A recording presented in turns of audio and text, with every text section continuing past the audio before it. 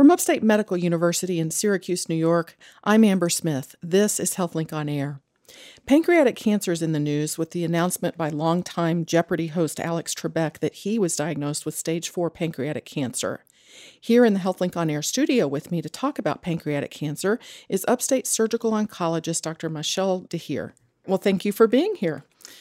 So what struck me about Alex Trebek's announcement is that he looked so healthy when he made it. Is that typical of someone with a diagnosis like his? Do they look healthy? Yes, many patients who have advanced pancreatic cancer can look healthy, as the symptoms don't occur until the disease is quite progressed. Okay.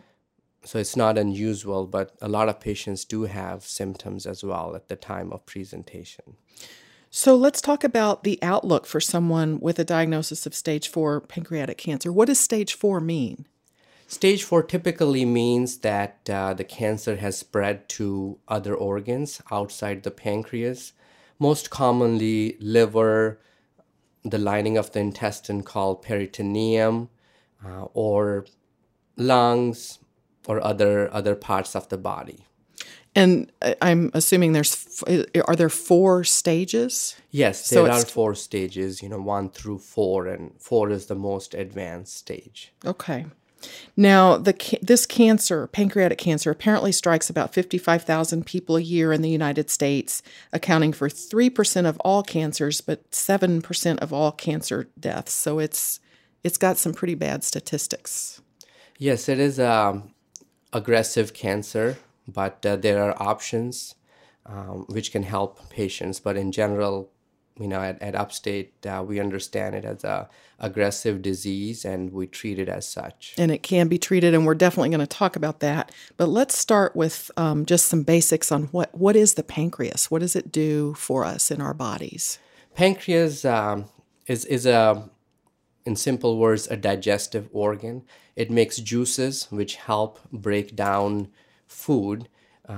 It has 2 functions. One, like I said, breakdown of food, especially fatty foods and some proteins. And the second function is what we say the endocrine function, where it pertains to control of blood sugars and so forth. So it helps control blood sugars and it helps digest the food. And it's essential. We all have it, and we all need a pancreas, right? Yes, but it is life without pancreas is possible in today's day and age, but everybody has the pancreas. So if you have cancer in the pancreas, what does it do to the organ? Does it prevent it from making those digestive juices and things, or is it an obstruction, or what does it do? When we talk about pancreas cancer, most commonly we talk about the adenocarcinoma, which is the garden variety pancreas cancer. And it, as an organ, pancreas has a lot of cells, and it has a main duct which delivers those juices to the intestine. So most of these pancreas cancer arise within the duct of the pancreas. And when they arise in that duct, they sort of cause blockage of that duct, which over a period of time can cause the organ to shrink, and that can in a way cause pain, as well as new onset diabetes and so forth. Do we know what causes cancer to develop there in the pancreas? For most of my patients, it is what we say bad luck, but there are some risk factors such as smoking, history of pancreatitis. Obesity is one of the risk factors, new onset diabetes after the age of 50, but there is no unique risk factors. Someone who has significant family history can also be at risk, especially if they have breast and ovarian cancers, because they can be linked to certain genetic syndromes. But in general, there is no specific risk factor that we have identified for pancreas cancers, and over half of the patients may not have an identifiable risk factor.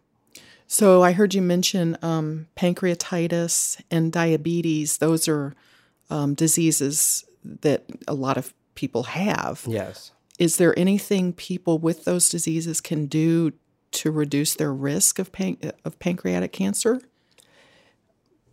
Not typically, but we have a comprehensive program for benign diseases of the pancreas as well. If somebody has sequela of pancreatitis, we recommend that they undergo long-term follow-up, especially if they have a condition called chronic pancreatitis, because that means ongoing damage to the pancreas in those patients. So we recommend long-term follow-up for those patients. Not everybody with diabetes is at risk for pancreas cancer, and but in some unusual situations, if there's a late onset diabetes without previous known risk factors, those are the patients who need to be looked at more carefully as to what may be bringing on this diabetes if they don't have any other risk factors for it.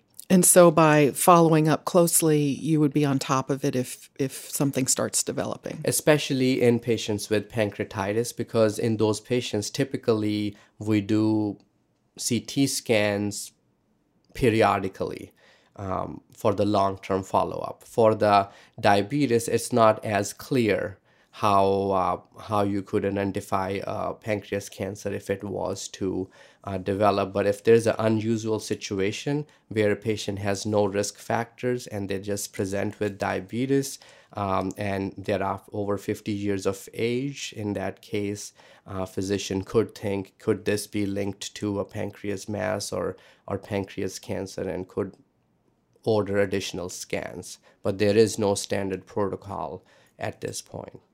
This is Upstate's HealthLink on Air. I'm your host, Amber Smith, and I'm talking with pancreatic cancer surgeon Dr. Mashal Dahir about pancreatic cancer. So I want to ask you about screening tests for pancreatic cancer. Is there any way to screen for the disease? In general, we don't have standard screening for pancreatic cancer as we have for breast cancer and colon cancer, but at Upstate, we have a familial pancreatic cancer pathway where we look at if somebody has risk factors, which includes 2 or more first-degree relatives, or if they have a known genetic syndrome, and so forth. And if they meet all the criteria, then we enter them into our screening protocol. But this is only a small subset of patients who are deemed high risk for pancreatic cancer but don't yet have the disease. What does the screening consist of? Is it a blood test? In general, we start with the MRI to get a good picture of the pancreas, and then we decide based on that. Some patients may need additional tests like an endoscopic ultrasound, where a gastroenterologist puts an ultrasound right on the pancreas through the stomach and so forth. But in general, we start with a MRI of the pancreas as a baseline examination in these patients. How do most people discover that they have pancreatic cancer? Are there signs or symptoms that they become aware of? Yes, but unfortunately, many times the signs and symptoms don't occur until the disease is advanced.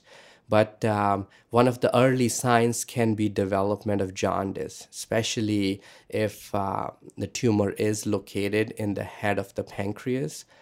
Jaundice usually means just yellowing of your skin and dark coloration of your urine because it blocks one of the liver ducts which goes through the head of the pancreas.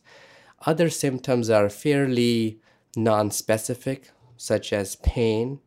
It can be belly pain or back pain, loss of appetite, unexplained weight loss, and so forth. So there are no specific symptoms, but jaundice is something which can bring some tumors located in the head of the pancreas to early detection. And some of the patients get scans for something else and may have a spot detected on their pancreas. So that's another way we sometimes see patients with early pancreatic cancer. So they go for something else and they are found to have a mass on their pancreas. Wow. Well, let's talk about treatment. If it's advanced, usually when it's discovered, is there anything that you can do surgically if someone has advanced pancreatic cancer? Advanced can mean that it has spread to other organs, or it could mean that it's just located within the pancreas, but it's involving the essential blood vessels, and surgery is not an option yet. So it all depends on the stage. So first thing is to have appropriate staging, which usually includes a good quality CT scan of the chest, abdomen, and pelvis to see how this tumor is located, where it's located, and how it's related to the blood vessels surrounding the pancreas. And once we have the appropriate staging, then we make a treatment plan in our multidisciplinary team. And the treatment typically includes three things: surgery, if the patient is a candidate. It could be upfront, or it could be after a period of chemotherapy upfront, where surgery is sandwiched between chemotherapy. So, And then the okay. other option is radiation. So typically for advanced cancer, surgery is not an option.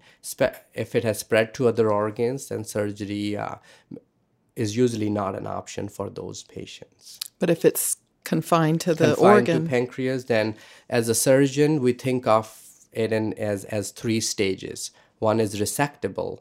That means it can be removed, and in those cases, surgery can be performed upfront.